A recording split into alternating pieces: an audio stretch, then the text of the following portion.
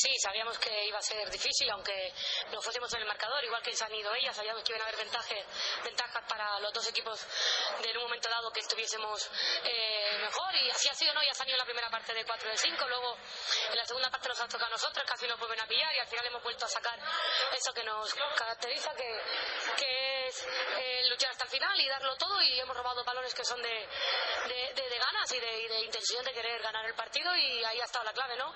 Hemos recuperado un balón de medio que ha sido Cristina muy lista, y luego otro que se tira al suelo, y hemos tenido la suerte de que la última la puedo parar, y el rebote va al palo, y al final también la suerte estaba de nuestra parte, y yo creo que hemos ganado 2 puntos muy importantes que a lo mejor ahora no lo parece, pero a lo largo van a ser definitivos, o eso pensamos. Ellas sobre todo muy duras en defensa, ¿no?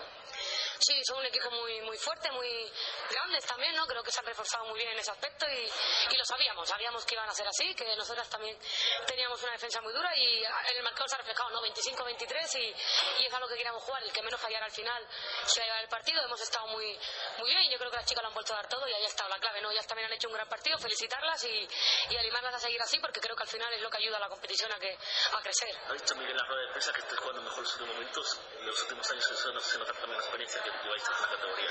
Sí, probablemente este tipo de partidos hace 2 años no lo ganáramos, ¿no? Y éramos conscientes de que en cuanto las jóvenes cogiesen esa categoría y esa madurez en la división de honor, pues iba a ser así, y eso lo hemos demostrado, ¿no? Hemos ganado partidos en los minutos finales, y eso es lo que tenemos que empezar a hacer, y lo estamos haciendo bien, y hay que seguir así, y estamos en la dinámica y apurando, aguantando arriba lo que podamos, y vamos a disfrutar. Ahora sí, se nos puestos altos en la tabla, a seguir así, ¿no?